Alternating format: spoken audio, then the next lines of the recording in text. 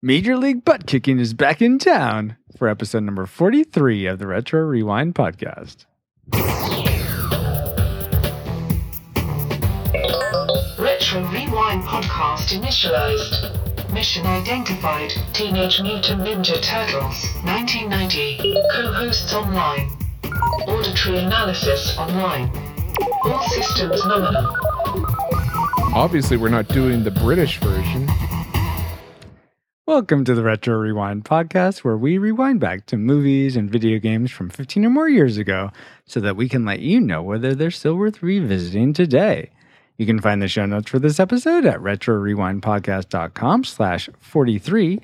There you can leave us a comment, and you can find links to subscribe to the podcast in iTunes, Stitcher Radio, and more. My name is Francisco Ruiz. I'm a dad. Hi, Francisco. Hi, Paul. I'm a dad, designer, and I'm Donatello. And I sculptor? I predicted Teenage Mutant Ninja Turtles from 1990 would be a classic.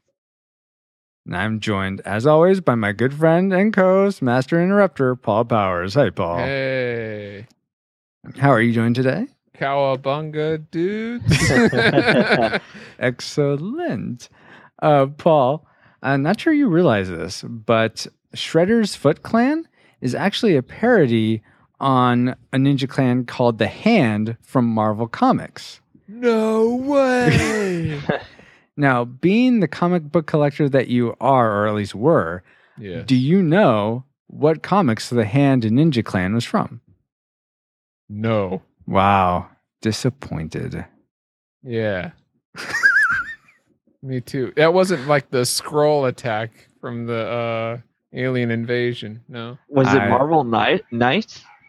I have no idea. But let's go ahead. Since he spoke, let's introduce. We are joined tonight by not only one, but two guest hosts. First off, we're joined by my brother, Kitos, the game correspondent, Ruiz. Hey, Kitos. Hi, everyone. Hi, Francisco. Hey, welcome to a non-video game episode. What are you doing here? I know. I just kind of showed up, and you guys were like, whoa, we're starting the show already. Come on, get in. How serendipitous. Kitos, going to keep things succinct so we can get to our next guest host. Mm-hmm. What turtle were you, and what did you predict Teenage Mutant Ninja Turtles would be? I was Michelangelo, the pizza lover, of course. I predicted it would be a classic. Nice. And I didn't predict anything. Well, what was your prediction? Classic. Oh, okay. Thank you. You're kind of welcome. And we are joined by Paul's brother, Josh the Riffer Powers. Welcome back, Josh. Thank you. Hello. Hello. And again, keep things quick. Who was your Ninja Turtle? Or who is your Ninja Turtle? And what did you predict this movie would be? Daredevil. No way.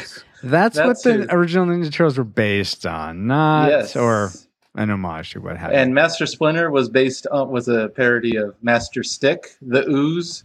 Or Master Stick was like the mentor to Matt Murdock. We're getting ahead of ourselves. Which turtle were you? Donatello. He was my favorite. So. Oh, okay. And what did you predict the movie would be? I predicted it to be a classic with fear of it slipping into nostalgic. Fair enough. Well, thank you all for being here tonight. We are four brothers, but not necessarily brothers to one another. Four brothers from a different mother. There you go. Paul, will you please enter our nav points for tonight? Boop. You entered. And will you please tell us what you entered? I'm telling exactly what it...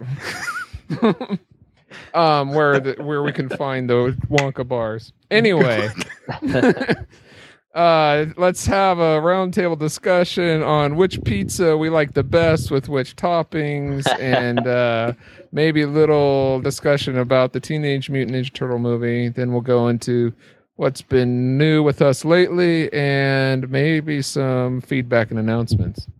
Very good.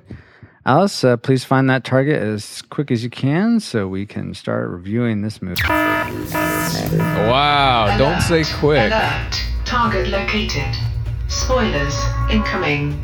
Engaging Retro Rewind reactor.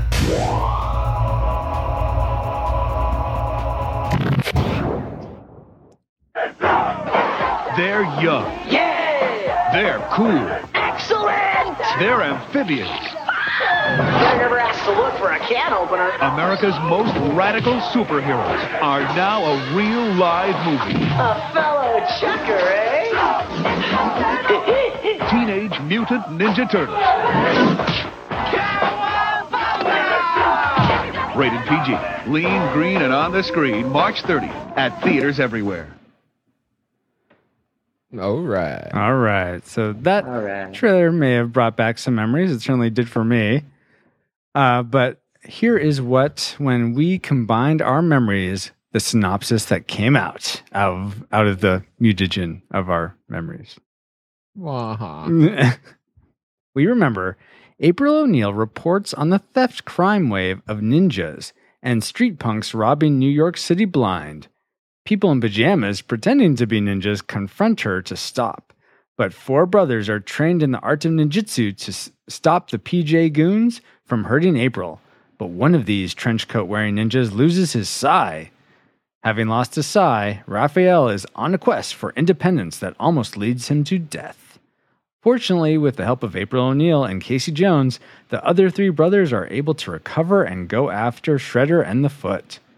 Working as a team, and with the help of Wayne Gretzky on steroids, they are able to defeat the Foot, then Splinter throws Shredder off the side of a building, and Shredder gets a lot thinner, Yeah. to quote Han Solo there. Unfortunately, that wasn't all quite right. Close. It was close, yeah. As most memories can be close. Paul, why don't you tell us how this movie was technically made? All right. Teenage Mutant Ninja Turtles came out August 8th in 2014. Rated PG-13. Stars Megan Fox and Will Arnett and is directed Paul, by Jonathan Liebsman. I think you watched the wrong movie again. Nice. You Oh, jumped we're going forward. to the good one. Okay. Yeah, you jumped forward this time as opposed to backwards. So Oh, good, okay. but yeah. The other one of the same title. Yes. Oh, okay. Teenage Mutant Ninja Turtles was released March 30th, 1990 in the There you USA. go. It's rated PG and is 93 minutes long. It was directed by Steve Barron, and it stars some people you probably never heard of, except for maybe Ernie in a costume and one of the Goonies doing the voices. And Sam Rockwell, too. And Sam Rockwell, yeah. A very young Sam Rockwell. Yes. Very good. Well, thank you, Paul. Let's go ahead and get started on the things we liked about this film. Let's start with Josh. Yes. What's one thing you liked about Teenage Mutant Ninja Turtles from 1990? One thing I liked that there were like no huge big name actors in it. You know, it's filmed very much like an independent movie. You know what I mean? So, Are you a fan of independent movies? I am. See, I that's do why. enjoy. You say, hey, I enjoyed it because it's like an independent movie. But I can say, you know what? I hate independent movies. Why would I enjoy that? Do you But think see- someone who doesn't like independent movies could still enjoy this? I think so, but as far as Okay, what I don't get personally ahead of yourself. Okay. As far as what I personally enjoyed, I was asked what I personally enjoy about it. I Yes. like that it was filmed very much. You can feel that it had an independent film. I mean, that's a huge property at the time. It was a big blockbuster movie, but it was from New Line, which was an independent studio, and it became the highest grossing independent movie of all time. Well, How at that how time. is this independent? It felt big. You know what? And I don't understand that either, Paul. When I read that trivia fact, as well as like, How does the Jim Henson Company get involved in an independent movie? How does Well, Corey that's Feldman just- get involved? Well, never mind. that's that they're big I name didn't- actors like Corey Feldman can do the like. I know that's why I Notice said he's never not mind. like front and center. Yeah, okay. So Kitos, why don't you tell us something you liked about this movie? Yeah, I personally more deeper side of the movie. I liked Splinter's talks with all the turtles, Oh, and absolutely, even that kid. I thought Splinter was actually my favorite character in the whole movie. Oh, really? I Interesting. really liked how he talked about things, and he was very. Mhm. You know, like there was so much contrast between the turtles and him. Yeah. Like he was so much older and wiser. I like that. Yeah. Oh, totally. And What very, is it? oh, Go ahead. Go ahead. No. Save mine. I was just gonna say, yeah, he's very. It was interesting. You talked about the contrast between him and the Turtles. I found an even bigger contrast between him and Shredder. Both somewhat father figures, but the way they influenced their children, so to speak, in such different ways, it was really compelling to me. Yeah. He was different, I agree. But what does it say about me that when he spoke, I kind of turned my brain off because, he wasn't speaking as fast as the Turtles, and it's like, well, that's how I was as a kid. But rewatching that, I totally was much more into that now than I was then. Absolutely, yeah. I need to grow up. So, did you like more of the action elements, Paul, or was something? Oh, definitely. Oh, okay. I like the kung fu. It was amazing to me that they could. I liked the costumes. I will say I prefer the costumes in this movie far above any other rendition that came afterwards. Agreed. And even the 3D ones, I thought this felt real, looked real, even though at times it does look puppety. Mm-hmm. But what was amazing going back to the action is how well that the performers inside the turtle costumes could kick and flip and hit and things. I'm not talking about stick them on a spinning wheel and spin them around, but I'm talking like moves, like hits. And kicks. Totally. Yeah. Even wide shots with like Raphael on when he's flying all the Foot Clan on the rooftop. You see that it's not like a close up and then you see a close up of a kick. Of a leg, it's like full body, nice wide shot. It did look like the costumes prohibited. The training montage, like I mean, there's no close-ups on any of that. That's all like full body. Mm-hmm. Or there's a few close-ups, but mostly full body. I think they didn't feel the need to have close-ups to pull away from that, which was nice. Mm-hmm. Yeah, totally. Josh, what was something else you liked? I thought the story was pretty ingenious. Like it was so independent, independent of everything else. No, it's like deceptively simple. Mm-hmm. Like nothing's really extreme. There's no like huge thing that's going on. There's nothing that makes you say, "Oh, that's just ridiculous." That the police don't want to stop. That's real. That's the thing. It's like there's a theory, and that really plays into April O'Neil's. Like she has a hunch on this, and the police just aren't, recognizing it. But yeah. Yeah, I have to agree. Oh, sorry. Go ahead, Keithos. I have to agree. I like that it wasn't this epic storyline where the entire world's at stake or anything like that. It was very, very just like it was very simple, and that's surprisingly they did it quite well. And it create like that kind of intimate kind of. There's no huge origin story. Well, I guess there's just even that's like told in flashback. It's all very, very personal. And because of that, like you see all these like great character motivations and stuff. You're like, when something happens, it's not because, that's just going to move the plot along. The plot loop moves along based on real, pure character moments, characters' decisions, and that dramatic angle is really played up. Whereas, in the sequels or whatever, it's just like, and then this happens, and then this happens, We're not talking about the sequels right now. Getting at what you were saying, though, about sort of these smaller moments and character-driven, I really found how they set up sort of the interrelationships between the different Turtle brothers and between the Turtles and Splinter. I found those really, really nice and felt very real because it was just really cool how, like, for instance, Donatello and Michelangelo had their moments together, and you could see that they were sort of like, when there was conflict, they would hang back, and how the relationship between Splinter and Raphael, how he just loved him even through all his anger. Just those types of things that, when you're trying to, like you said, Keithos, when you're trying to set something up as this epic thing, you don't really have time for those smaller moments. But I didn't think about that. Thank you so much for bringing those up, guys. That's really a new insight. I thought it was well written, where you got to establish the four main turtles, and basically all the characters had their own unique voice. Mm-hmm. And without going to like, oh, this guy's the party dude, and this guy's the tech guy, and this guy's the leader. You know what I mean?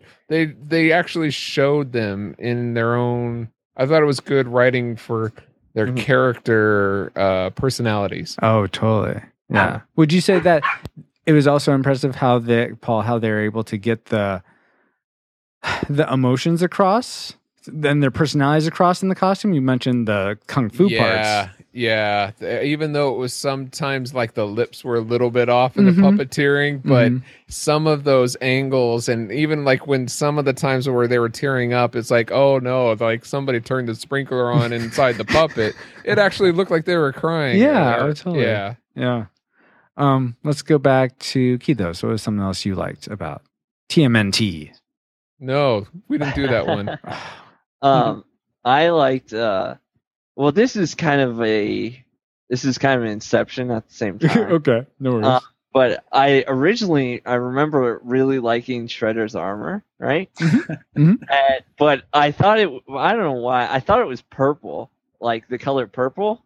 Well, I remember it's that in the cartoon. Like, clothy. Okay, maybe that's why. Yeah. And so when we got in here and it was red, I'm like, that's just my memory just was like, what? Yeah. How did that happen? That's Yeah. funny. But I still like his armor. Who was I the thought art his director armor on just this looked movie? so cool. Huh? I don't recall. Yeah, they did a Steve good Barron? job. Is he Steve Barron? colorblind? No, that was I the think you would have to ask. that was the director. I think Paul said the art director. Yeah, the art director, costume designer. I thought his armor was interesting because he's like armored on his hands and head, but not his body. Yeah. Oh yeah. But it had like the That the 80s sequels like, did do. Yeah, Jumpsuit. I was gonna say we have to wait for Super Shredder and the second one for Yes. all the spikes Yeah. everywhere. Josh, let's go back to you. What was something else you liked? Sure. So kind of what Paul was saying, but how many emotions the movie explores. We're talking about the crying, but like that's like every 15 minutes. And I think that's really impressive because right after that, there's like some big action scene, and then like after that, they're goofing around. And like it's constantly all these kind of things. There's like it transcends like a lot of genres that way. So and like you don't have just Splinter and Raphael, with tears. You have in the campfire. You have Danny realizing like the betrayal, and he's like there are like all these really deep things going on. But then you also get all that action, and you get all that all that humor and everything. And I really like that they don't try to make it like, oh, you're going to get an action movie and this is all action, or this is a comedy. You get all comedy. Yeah, and I think having those multiple elements makes it all the realer because you're not just going to have joke after it's joke in well real life. Done. That's what makes it real. Oh, okay. Because there are moments, we'll get to later, that don't feel as real. Sure. Paul, what is something else you liked about this movie? Okay. I know not everybody likes synthesizer music, but I kind of do, and I really enjoyed the main theme of when it first comes on. That song. Yeah, I enjoy it. It's on my it's on my phone. It's on my playlist. I agree, Paul. It is very fun. And it felt reminiscent of the cartoon theme, but it's still its own thing. Well, it definitely has that '80s feel to it too. Yeah. I agree. There's other parts of music that I didn't care too much. We could stay for later, but I enjoyed the main theme. Very cool. All right, let's go back to moi. I really liked how they sort of touching on that. They had several homages to the cartoon. For instance, April wearing that yellow trench coat at the beginning. Yeah. Yes. And when Rocksteady and Bebop came out, and oh wait, What, the turtle van shows up? yeah, exactly. The Yeah. turtle van, which I'll be talking had about a little that. bit more later. yeah. No, that's one of my likes. The fact that they had a Volkswagen Bug, or not Bug, a van, that they drove to set up that to become the turtle van later in sequels if they wanted to. Yeah. So I really liked those touches, but again, they made it its own thing. It wasn't like they're trying to copy the cartoon. Like, Well, maybe. Yeah, I that's where felt like messed they up. were not. It was a great nod to the fans of the cartoon. I would say it's a nod, but I wouldn't say it's great. all right, I think we're trying to get a little ahead of ourselves. So let's go ahead and wrap things up with our classic makers. But I have more. Classic. You have more? Okay. Yeah, I have one more. Let's one more minor thing each, then our classic makers. Let's go down the row. Let's start with Paul. Go for it. Okay. What I liked, things that I liked is that especially the human actors, kept it real and sort of helped ground this whole thing in the real world. That's a good point. Yeah. Rather than, they could have been like goofy about it all. Kind of like some of the turtles were goofy and a little bit of Casey Jones. But most of the actors, like especially the secondary actors, kept it real, and I think that helped it. No, totally. I also enjoyed the humor, especially from Mikey and Casey Jones, a little bit of April in Raph in there. I really enjoyed the overall humor. I would agree. That's two things, but since Keithos apparently doesn't have another one, you got to take his. So. Yeah. Josh, Yes. what's one more thing before your most loved thing? Why don't we just move? I mean, does somebody else want to go? I'll go ahead and go then, guys. Okay. One more thing that I really enjoyed was the final fight. Sort of like the sort of one of the opening fight, or one of the fight in the antique shop where they get beaten down and the turtles have to retreat. I love the contrast between that and then the final fight where they're working as four brothers and they're having so much fun and they're just totally taking out the Foot. And then when they get to Shredder, he feels like such the final boss because it's so hard. They can't really get at him. And I really felt that lent a lot of gravity to him as like the head guy, because up until then he sort of Tatsu is the main guy fighting in terms of the Foot as sort of a leader guy. It's like, why doesn't Tatsu just lead everyone? But that's really cool to see Shredder taking on the turtles like that. Yeah, you only see actually one of the turtles gets a hit on Shredder, and that's Leo. But everybody else cannot touch him. Yeah. Oh, do you know why? It's because they all attack separately. Yeah, well, they're trying to be honorable. Yeah. No, I think No. I thought about that, and it was like, well, they took all the Foot Clan, sense one by out one. of it? They took, and they just got really prideful, and they were like, one of us can take on, and then he just beats them all down. And then, No, they rock, paper, scissors, or whatever for it. No. It was ridiculous. Okay, we're getting ahead of ourselves. Let's go. I feel like we're wanting to get to the things we didn't like about this movie. No, I just disagree with you. Okay, that's all. fine. So let's go down the line for the things we love most. I'll start. The thing I love most about Teenage Mutant Ninja Turtles was that this sort of goes to how it homages the cartoon. I love how this movie did not feel like it had to do all the setup that happened in the cartoon. It seemed like it assumed that if you're coming to this movie, you're a fan of the cartoon or a fan of the comic books, you have a good base for who the Turtles are, who Splinter is, who Shredder is, who the Foot Clan are. It's Paul and Josh mentioned this. It only has little sort of segments for backstory, and it makes them really quick.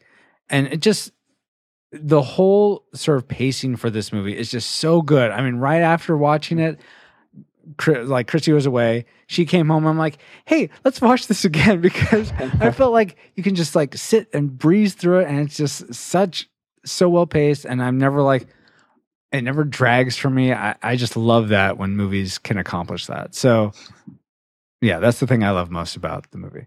Was the pacing? Well, it's kind of two things there. I felt because they didn't have to weigh us down with lots of backstory and exposition about who the Turtles are, who April is. Then because they don't indulge in that, they're able to pace it at a very good clip. I think my favorite movies have that same thing in common. It makes it like it flies by so fast because you have so much fun. So what's your favorite thing about this movie, Josh? If I had to pick a favorite thing in a word, I would say the tone. That's mine. Go for it. It's what separates it from all other movie incarnations.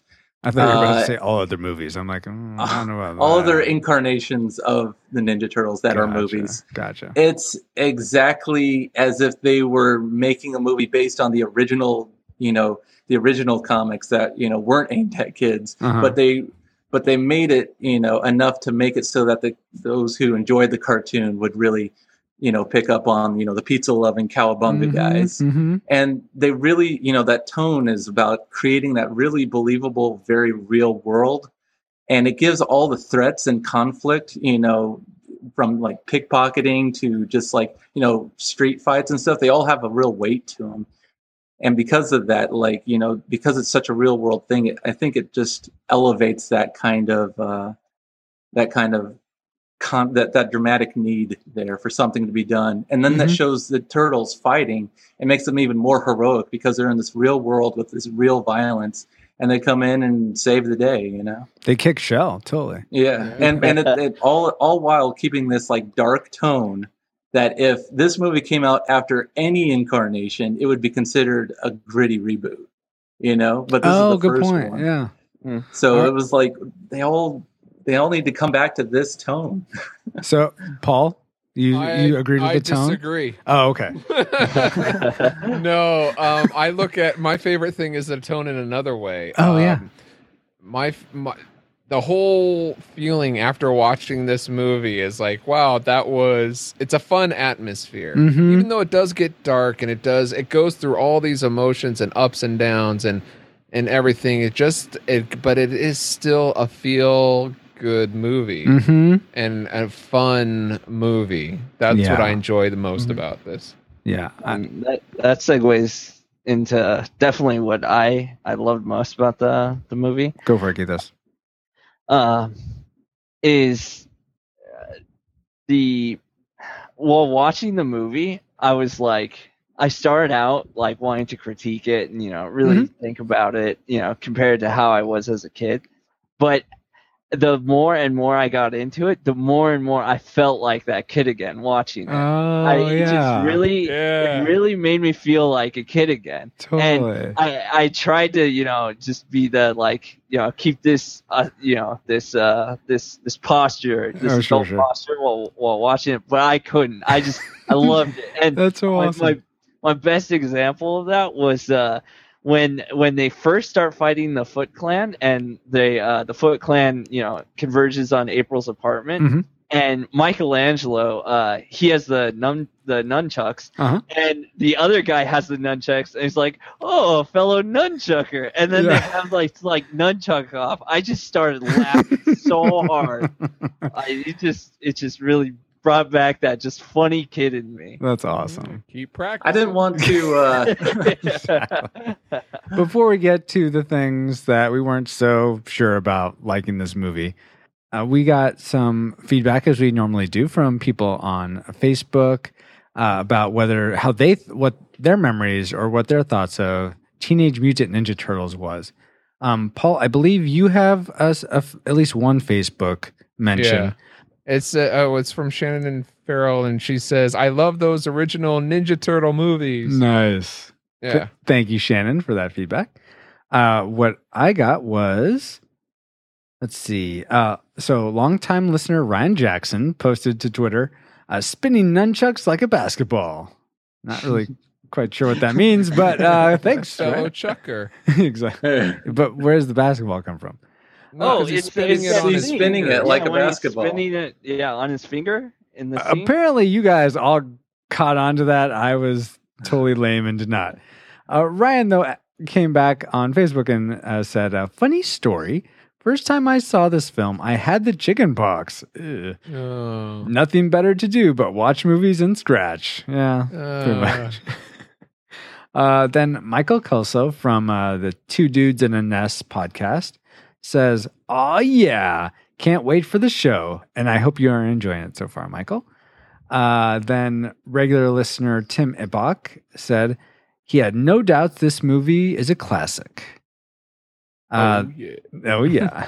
And to cap things off, regular listener Vinny Gianfreddi III said, a classic for sure. A children's quote-unquote movie that was treated like a real movie.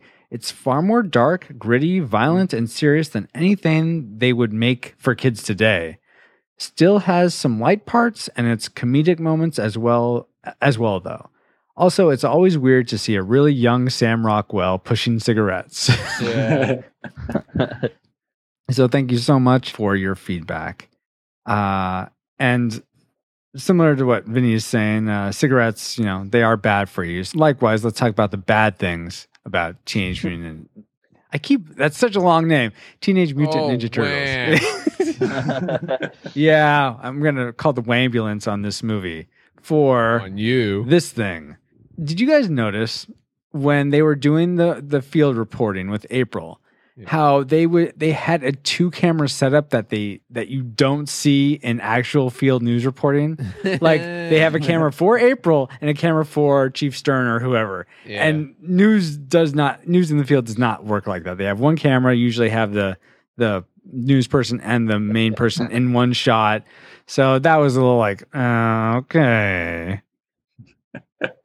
Honestly, I didn't notice. Yeah, I did notice that. The only thing that I could think of like that for me, and it's because this was pointed out to me online, is that who is it? It's Donatello skating to Michelangelo, waiting for a pizza. Yeah, and he does a spin, and you can see the hand of the guy skating. Like, oh, you like, can? So you can just I've see his never noticed legs. that. But now I see it every time.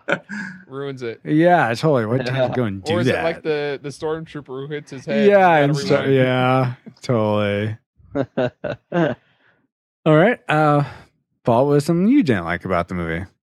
I mentioned I liked the music, but there were some parts of the movie I didn't like the music. I love the scene where Kitos mentioned where the Foot Clan comes in to April's apartment and Rafa's down. But if you notice the music behind it, it's almost like you're at a circus because it's so high comical. It pulled me out of the movie and drove me a little nuts. I did like it more after, I think, the next wave of Foot Clan come in, and it's more of the driving, this is getting intense type music. Yeah, with the fire. Yeah. But there were parts of the music I didn't like. Yeah, go for it. Yeah, for me, I didn't like any of the music. Oh, really? Not even that intro music. Okay. Not even the end credit song? No. I mean, I just... like, every time music came on, I was like, oh, no. This is a great movie, but why did they ruin it with this music? Do you know what kind of music you would have preferred there? Probably orchestral, right? Not synthesizer. Yes.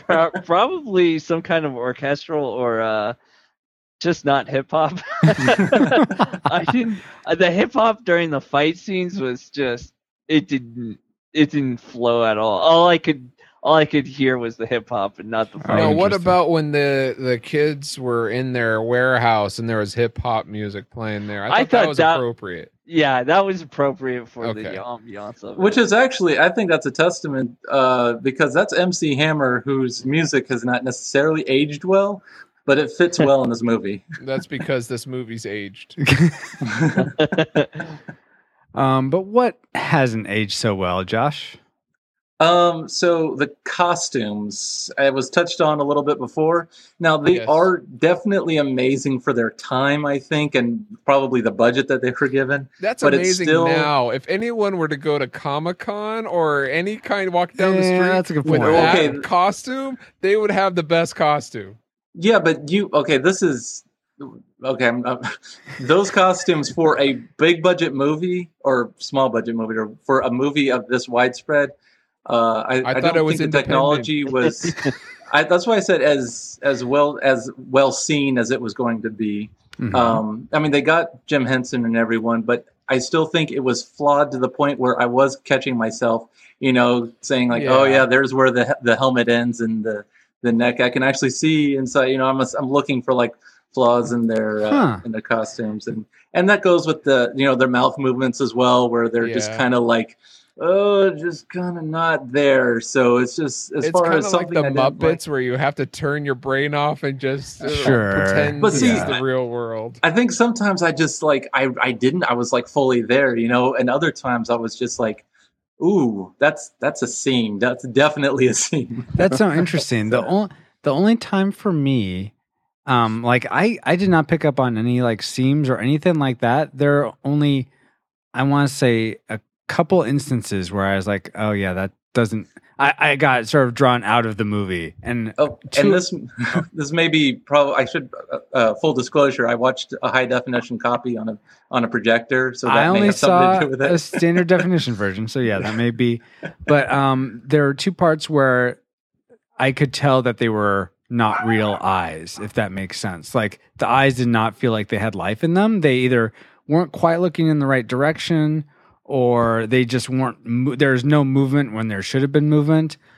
I'm not just probably describing it very there well, were but there were scenes where the eyes looked really real. most That of the was time, amazing. most of the time, yes, I totally agree with that. It's just those isolated incidents that probably because Yeah, it was so rare, it definitely like sort of like, whoa, wait, yeah, it what's pulls going you on? out of the movie. Exactly, It does. yeah. Yeah. But yeah, I'm glad just for my own movie enjoyment that I'm not seeing all the themes that Josh is picking up on. But Beware if you're going to see a high definition version, you right. may pick up on it more. 4K. Yeah. Let's see. Let's go with Paul. What's something you wish you wouldn't have picked up on? There was no Baxter Stockman or neutrinos. I thought it would have been, that would have certainly probably taken the tone a little. I don't know, maybe not necessarily with the Mousers and, but some of the main characters from the cartoon they didn't utilize. Mm-hmm. So that was kind of disappointing coming from a fan of the cartoon. Yeah, that makes sense. Kitos, what's something else you don't like? Donatello never uses his sword. Yeah, because Donatello doesn't bow have a staff? sword. I mean, sorry, not the one with the sword. Fan points deducted. Leonardo does. Yeah, Leonardo He swipes at him and they duck, and they swipe at him and they duck, and he swipes at him and he And he ducks. doesn't swipe back. Yeah, he doesn't. I swipe. was And then he I was kicks him. thinking about that. It's like he has like the most deadly weapons Yeah, there. He just right. swing them around. But then I was like, but he has these weapons, and I thought, oh, maybe he's just using the broadside as a, it's not the best way to use a weapon. But if he doesn't want to cut someone's leg off, I mean, he's using them right. It slices, it dices, it cuts carrots in Jones' kitchen. I think I've noticed that too. I tend to think he's probably, for whatever reason, just decided to use him mainly for defense. Yes. So But But- what's Raphael And using pizza his size for? Nobody Yeah. gets stabbed. yeah. I think he thinks it's a pizza cutter. So Kitos, were you bothered that Leonardo didn't use his swords or Donatello didn't use his bow staff? I missed that. No, Leonardo didn't use his sword. Got it. Okay, cool. For Donatello. But his used arms were his chopped staff. off.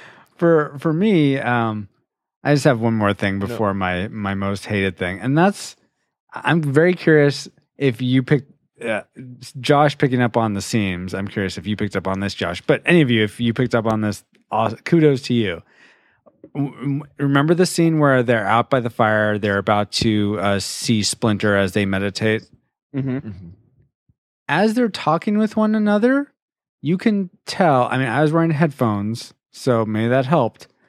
It sounded like they were talking inside, even though the sound was supposedly outside.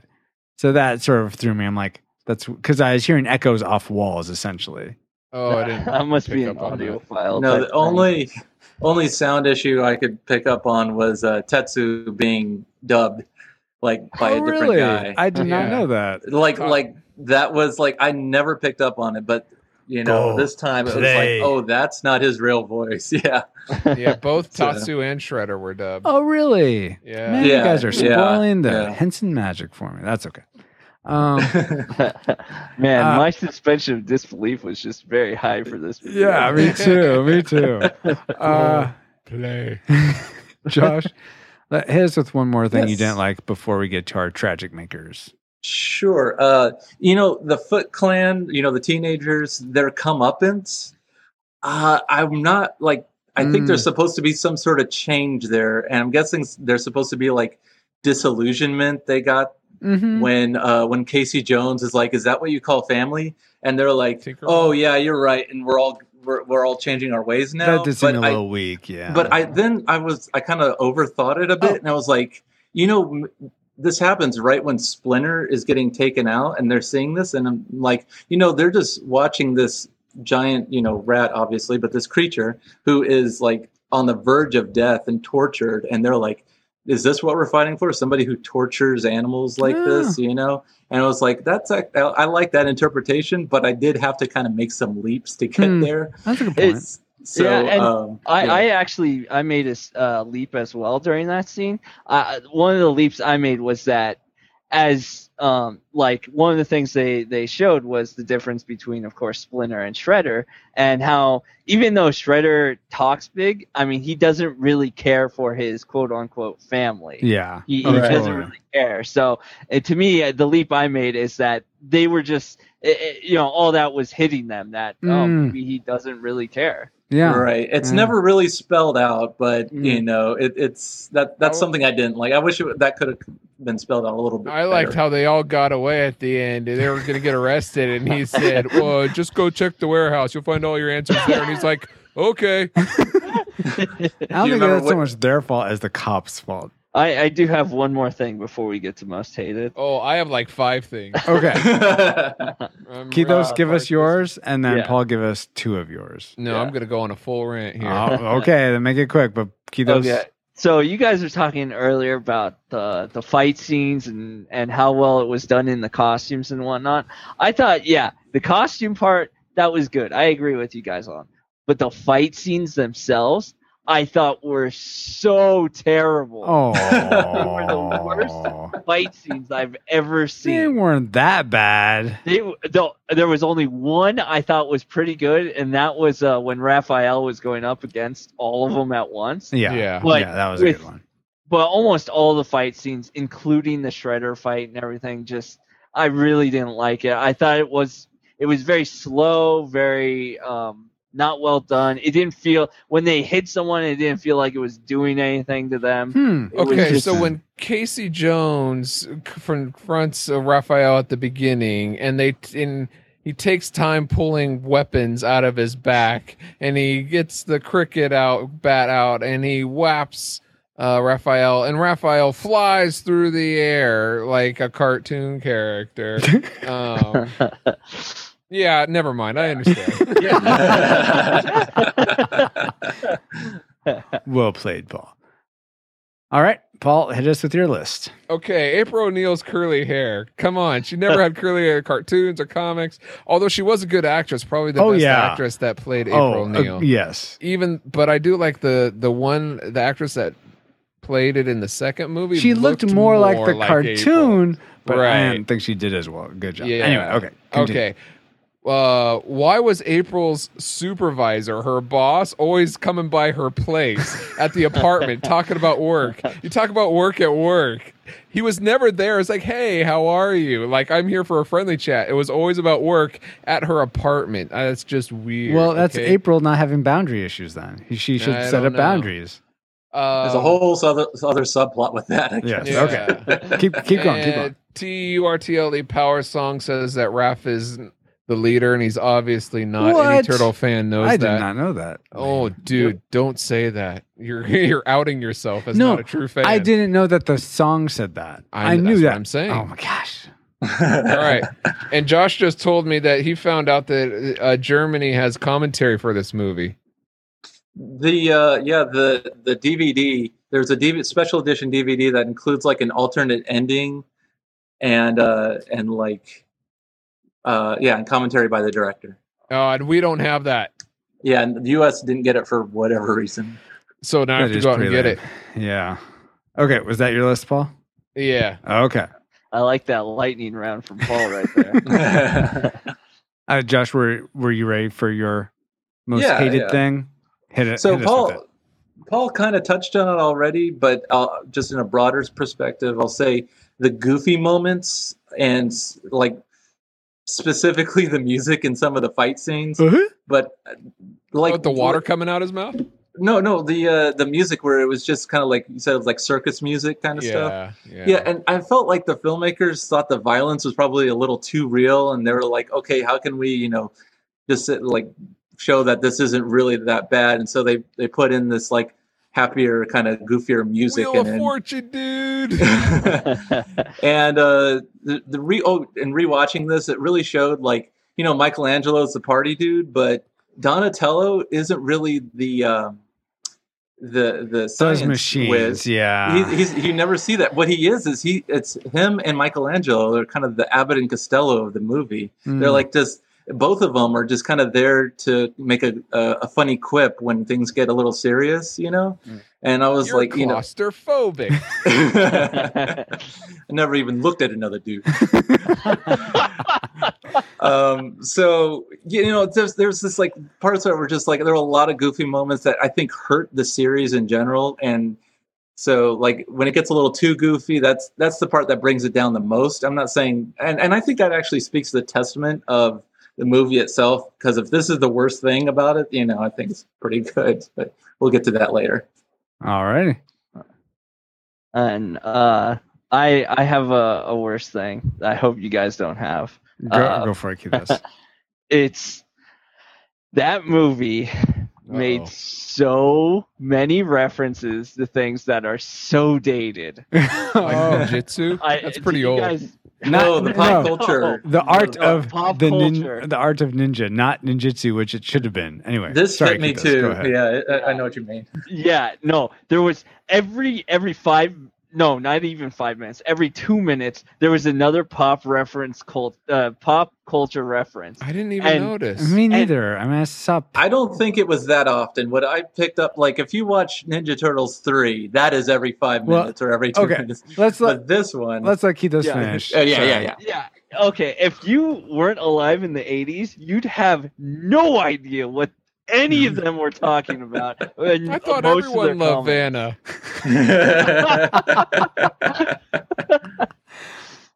There was a lot of them. It was really heavy in the first half. They toned it down a bit in the second half, but there was still a lot throughout the entire movie. I wonder if just being so familiar with that era, they just sort of like washed over me, and I just took them as yeah, of course. Maybe. I remember them. Yeah. Okay, like, can you give examples? Because I don't know of any. Yeah. Okay. So that Vanna was one of them. But the Wheel of Fortune's still on. So is Vanna. But she was more relevant then. Yeah. Who watches TV anymore, around. Paul? Oh yeah, it's all streaming. Sorry. I can't. I forget some of the exact examples, but that is one of them. Even though yes, it's still on. It was way more popular and relevant back then, and a lot of these things were the same way. A lot of these comments that they said. So that's fair. Yes. Yeah. All right. That was the worst part for me. Cool. I'll say mine, and we'll cap it off with Paul. For me, and I know it seems really minor, and Paul kind of touched on it earlier in things he liked, but I really wish that the Turtle Van had become the Turtle Van. No, it was setting it up for the sequel. It never went anywhere with that. Well, though. that's the problem with the sequel, not this movie. But this is the exact conversation my wife and I had when we watched it. I was like, "There's the Turtle Van." She was like, "But where? No, that's not the Turtle Van." Yeah, and sort of tangential or related to that is that Donatello is never really set up as this. He does a little of mechanical maintenance with Casey, but he's not really doing it. He's just sort of driving. I wish he had come up with something inventive just to have that flavor of the character. Calling each other names, I guess, and he was sort of the more intellectual by like using more. But that's I don't know. I just wanted to see more of the sort of inventor side of him, I suppose. So maybe it's not so much the Turtle Van. It's just because I like Donatello so much, I want to see more of that character. Anyway, Paul, I just have to echo my brother. Too many silly moments. It really pulls this otherwise serious. And I'm not talking about the humor. I'm talking the silly, like my brother mentioned. It really Like your pulls- brother's silly. Yeah, like my brother stated before. That's all I'm going to say. Okay. He just wanted to say I was silly. Oh, okay. I see. All right, guys. Well, then with that, we've entered all our trajectories into our computer. Alice, do you have a firing solution for us? Firing solution complete. Rating salvo at the ready. On your mark. Do we rate Teenage Mutant Ninja Turtles a classic? We'd recommend it to everyone, regardless whether you've seen it before or not.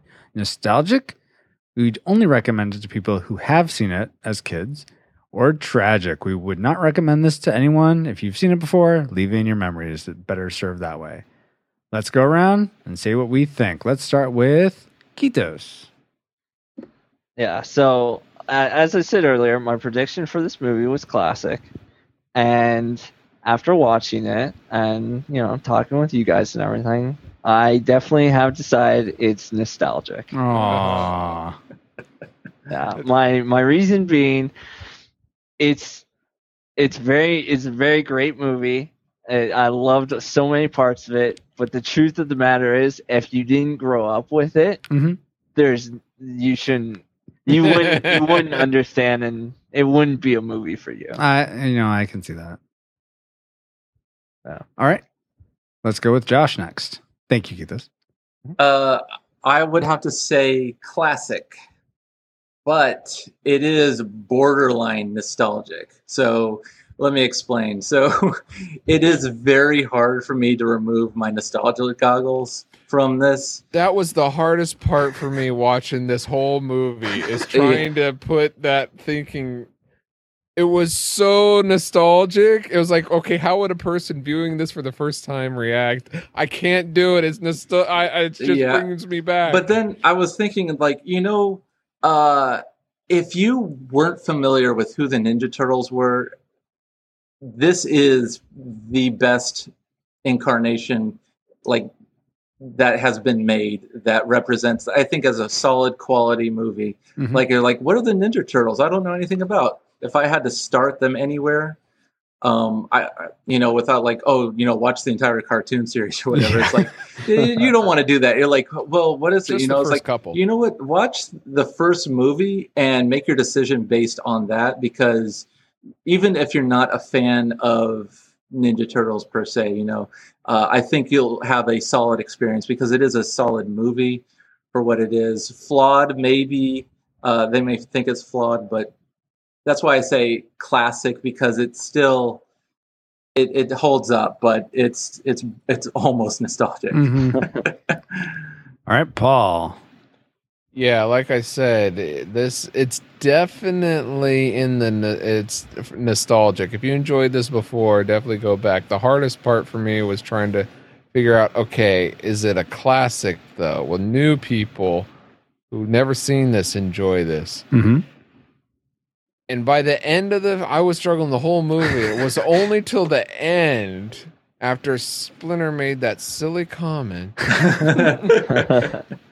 But at the end, I felt like, you know what? The fun smile on my face that I think overshadows most of the silliness. So I would say it's a classic. All right. So far we have Kitos with nostalgic, Josh and Paul with classic. So what's it going to be now?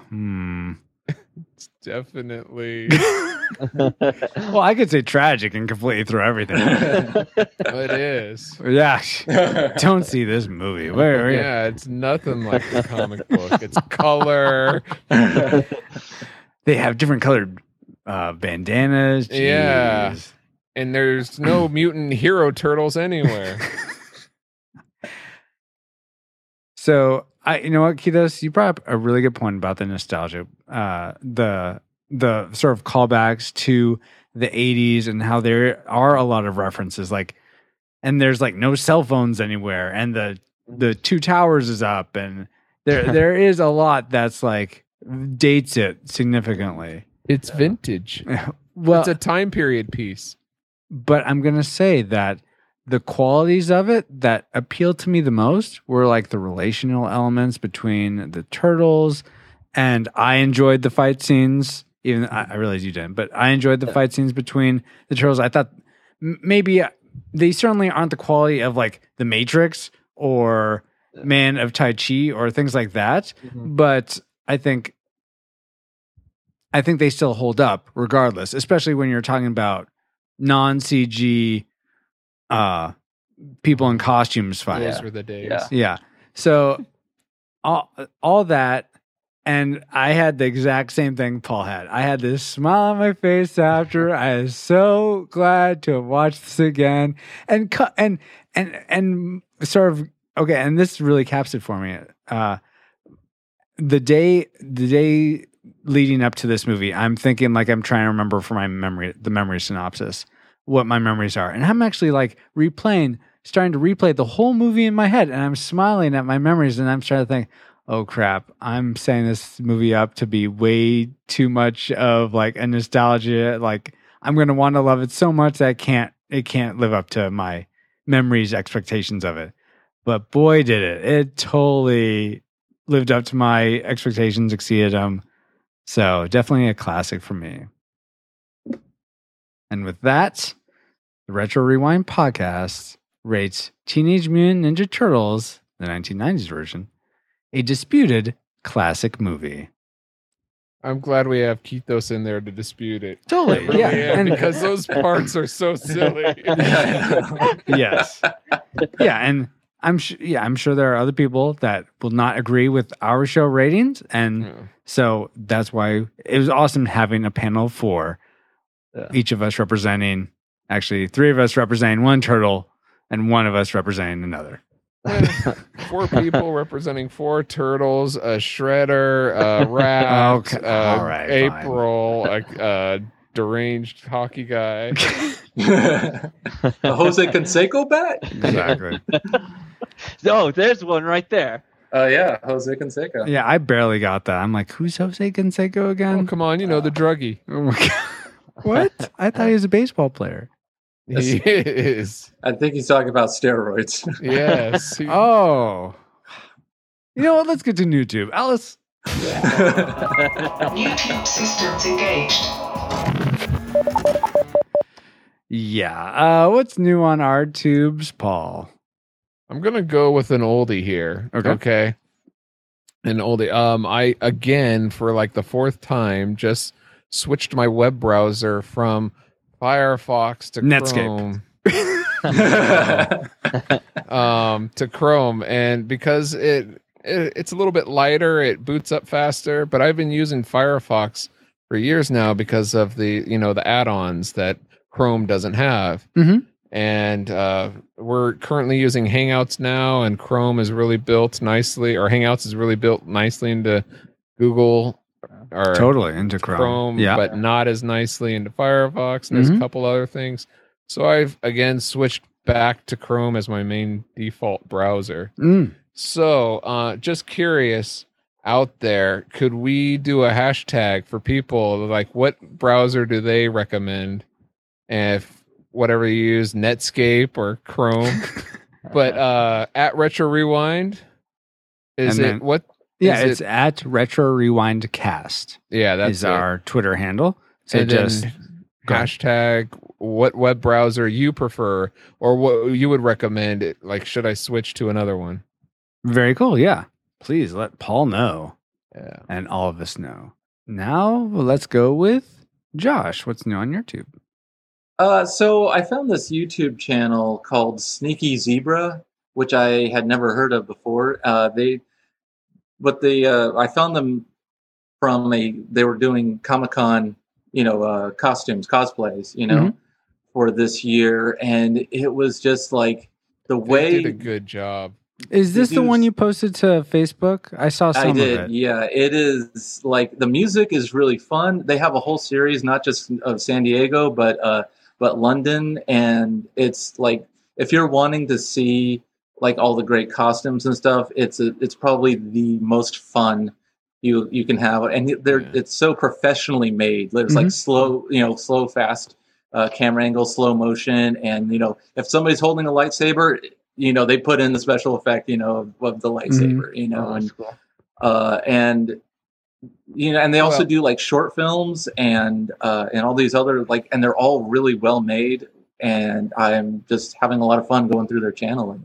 Cool. I watched some of their older ones. Their older ones aren't as good. Like last year's Comic-Con one isn't as good as this year's, but you could see that they are getting better, and that's it's getting to watch. It's definitely getting more and more polished too. So going back, it's like it's not as good, but you can see that how great it is, and the costumes. It's so fun because they can move. And it's not just a picture of them. So. Very cool. And what was that again? That move? Sneaky Zebra. Zebra. Okay. There's you could see tons of galleries. It's like, oh, that's funny. Or sometimes there's a parade or something. But this you don't one see is the just, dragon wings fold out. Oh, that was so awesome. Yeah. It's just there, and the way that they're all very choreographed. That's the best thing I can say. It's and they're just really quick, but you get what's going on, and it's impressive and very fun. Very cool. All right. Kitos, what's new on your tube? So what's new on my tube is actually in the real life tube, and that's Soylent. I don't know how many of you guys. So is it made from people? I think he's talking about his esophagus. Yes. Made from people. No, it's so it's made for people, by people, from people. Yeah, so I've been I just got my packages of Soylent, so I'm actually gonna start it. I'm gonna do an entire month just on Soylent and see how it goes. I'll write a blog and stuff. I actually just made a blog right before this podcast. So it's like a food supplement? Yeah. So it's the best way to think about it is, you remember that scene from The Matrix where they're all sitting around and eating breakfast? Ew, oatmeal. And and Neo's asking, what is this, right? And Dozer says, oh, it's everything the body needs. Yeah. That's basically what Soylent is. So is that all you eat? No pizza? No. Yeah. No. Well, if I understand it, it's like a meal supplement. You don't have to always eat it, but it's exactly. It's like, let's say you're working late at night at work or whatever, and you're, I got to eat dinner, but it's getting in the way. You just eat some Soylent and you're good. Yeah. Exactly. That's exactly. Pop these astronaut pills in and you're good to go.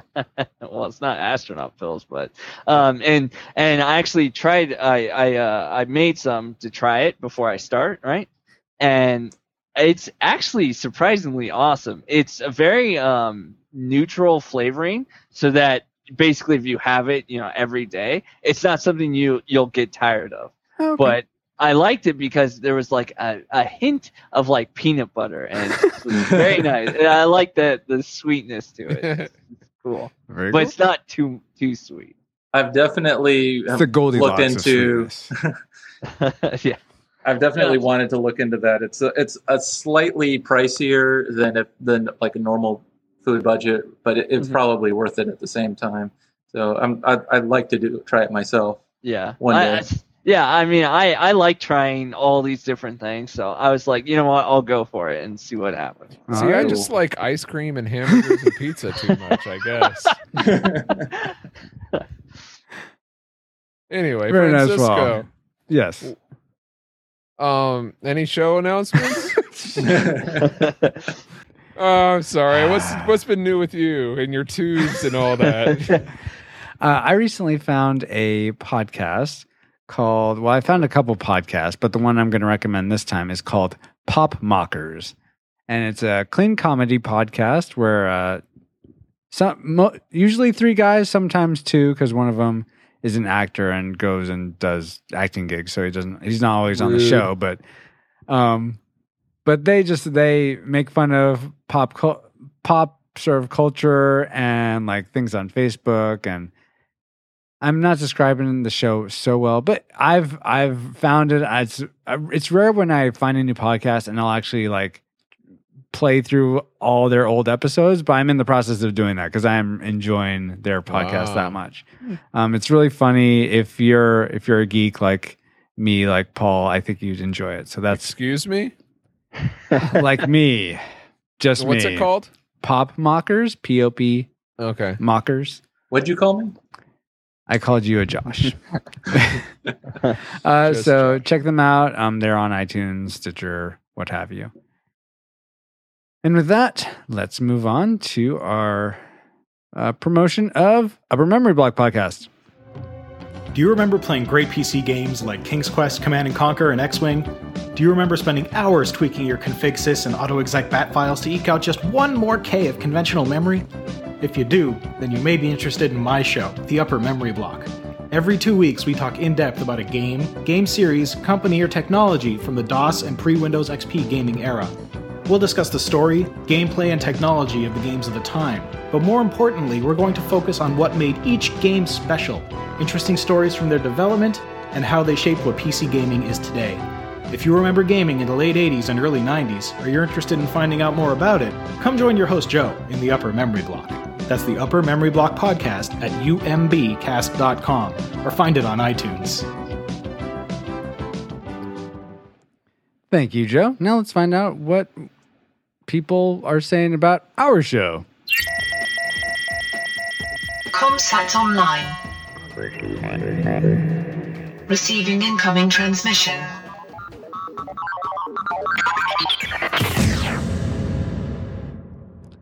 Okay, so we actually have some feedback, which is always awesome. I mean, thank you to everyone who posted their memories and thoughts about Teenage Mutant Ninja Turtles, and that's awesome. But to get feedback just in general about the show is also great too.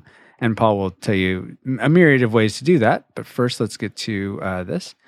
First, an apology on my part. In the last episode, A retraction? no, We not made it this far without one. not a retraction. But Oh, our okay. last episode on Angels in the Outfield, retrorewindpodcast.com/42, I totally botched including comments from Sharon Powers, who's Josh's wife, Ooh, you're in trouble. Sydney Abernathy, who's a friend of Christie's, and Julie Larkin, who's a friend of me and Christie's. So thank you so much for your comments. I already reached out to them and told them, so sorry that I didn't include this. And they're very gracious about it. They're like, oh, no worries. But I wanted to apologize publicly for that. And speaking of Sharon Powers, she wrote on our Facebook wall this awesome dedication to my wife, Christy, regarding their kinship over what they consider the absurdity of Mel Gibson and Jodie Foster's kissing technique in the movie Maverick, which we covered in episode 38. It's a really lengthy comment, so I'm not going to read it all, but it is really awesome that we had this sort of inter-community conversation happening. It wasn't like just to me or just to Paul or to the show in general. It was to a guest host. So that was really cool. Then new listener, I assume you're new, Eric Michael. But if you've been listening for a long time, I apologize. I did not know that. But he sent me a Facebook message saying that the last Starfighter episode was only playing 45 seconds. And I'm like, what? Why is this happening? So I go and look at it, and it was playing our promo that other podcast will play is playing that because when I changed the site theme earlier this year, I was using the last Starfire episode as a test. And so that I wasn't throwing off our stats, I was using the promo file, and I completely forgot to change it in the aftermath. So all this time, about 6-7 months, if you've been trying to listen to the last Starfire episode, I'm sorry. Oh. It is fixed now.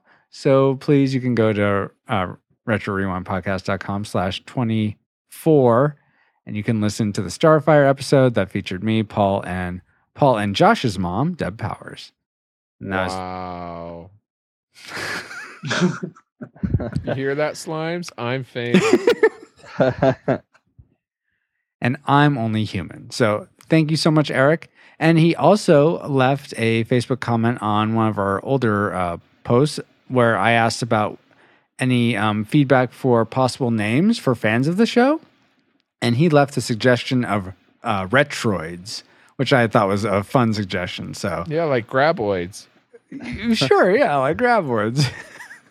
Regardless, thank you, Eric, for first alerting us to the Broken Starfire episode and for the name suggestion. I think when we get about 5 name suggestions, we're hovering about 3 right now, we'll do a new poll and make it official.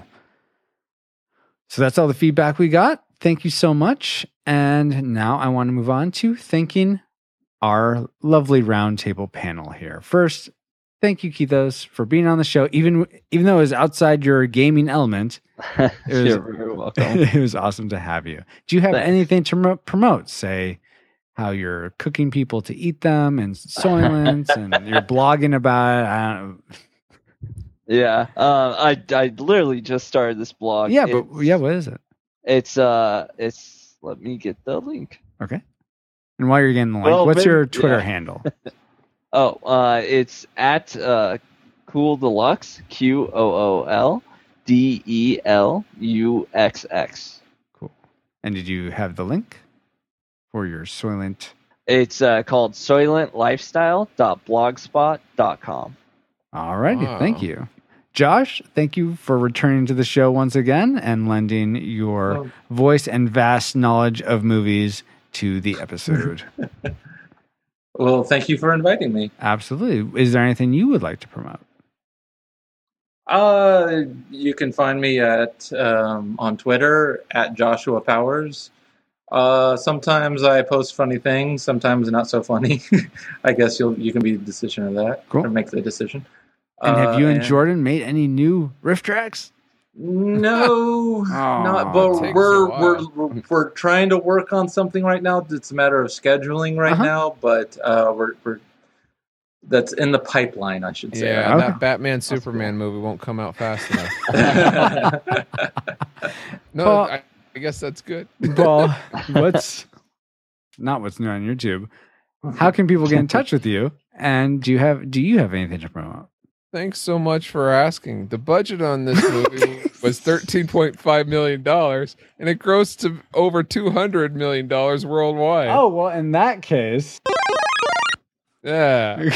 Did I miss that before, or did you just forget to say that? Both. Oh, okay. Yeah, people could contact me at, maybe I'll say after the episode, because I forgot that too. No, pauljpowers.com. Of course. Of course. You can find me at Paul J. Powers on Twitter. Very good. And thank you, Paul, for, as always, being an awesome co-host. Of course. I'm always awesome. Paul made it funny. And you can find me on Twitter. I'm at FXRUIZX. And if you'd like to get in touch with me for podcast cover art design or website design, I'm a freelance web and graphic designer, so let me know, and I'd be happy to work with you. Can you guarantee that when you upgrade their website that you won't replace their content with a 45-second audio clip instead of the main show? I guarantee. All right, Leatherhead. But most of all, what are our show announcements? Well, I will tell you because you asked.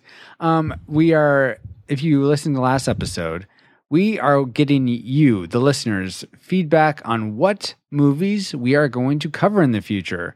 So after episode 50, we want to know what movies you'd like to see us do. So if you want to help rank, vote up, and vote down the movies that we have currently in the hopper, go to retrorewindpodcast.com/castyourvote. Spelled like you would think, but all one word. And definitely check that out. Would think all one word. It's not part of it. Anyway, so yeah, we'd love to know what you'd like us to do. Currently, if I go there, let me find out what's up there. So currently, the top 3 movies that are up for us to do come episode 51 are The Wizard with Fred Savage, Ernest Goes to Camp, and The Secret of Nim. So if you want Ernest Goes to Camp, is that with Ernie from the second Teenage Mutant Ninja Turtles? Oh, he's also in the first Teenage Mutant Ninja Turtles. Well, yeah, as a costumed turtle. No, this would be Ernest P. Worrell. P. Worrell, yeah. Where's the gaming list? So because gaming is so hard, it takes a lot more time to prep we are not having a gaming list. We are Paul and Kitos and myself are still going to be the overlords of the games we cover. But for all your base are belong to us. Exactly. But we'd love to get your input for movies. With that, Paul, what are we going to be doing next time? Next time, we will be rewinding back to the year 1989 for the 25th anniversary of the movie Uncle Buck. No, I don't think so. I think we're going to do it. Then let's watch Batman. That was in 1989. But I think we're going to do Beverly Hills Ninja in honor of August in Ninja Month. Oh, well, that's fun too, because we're doing Turtles, and the next one is Beverly Hills Ninjas. Is that with the Farley dude, right? It is, yes. All right. What's that other ninja movie? Surf Ninjas? No. Three Ninjas. Three Ninjas, yeah. Knuckle up at Magic Mountain. Yeah, but until then, we would love if you would share the show with your friends or support us or go to our webpage and give us a lot of trouble. RetroRewindPodcast.com. You can click around on all the links, see if any of them are broken or playing 45-second stuff. But there's things like support and social and contact and movie hopper ranker thingy. Cast your vote. Oh yeah, castyourvote.com. No, that's not it. RetroRewindPodcast.com. Thank you, Paul. And welcome, Francisco. Also, if you want to find us, you can go to retro-daze, that's DAZE.org. We're listed among their podcasts. And if you came from Retro Days, thank you so much. Hope you're enjoying the show. And most of all, I want to thank you, the listener, for... You're welcome. Well, yeah, I know you listen, Paul. I listen. I believe Josh and Kitos also listen. Whether you listen to us on your commute to work or doing chores or working out, we really appreciate having you as a listener, whether you stream us, download us, just listening to us shows a lot of support. And thank you so much. Please share the show with your friends. And like a Pokemon, we'll catch you later on the next episode of the Retro Rewind Podcast.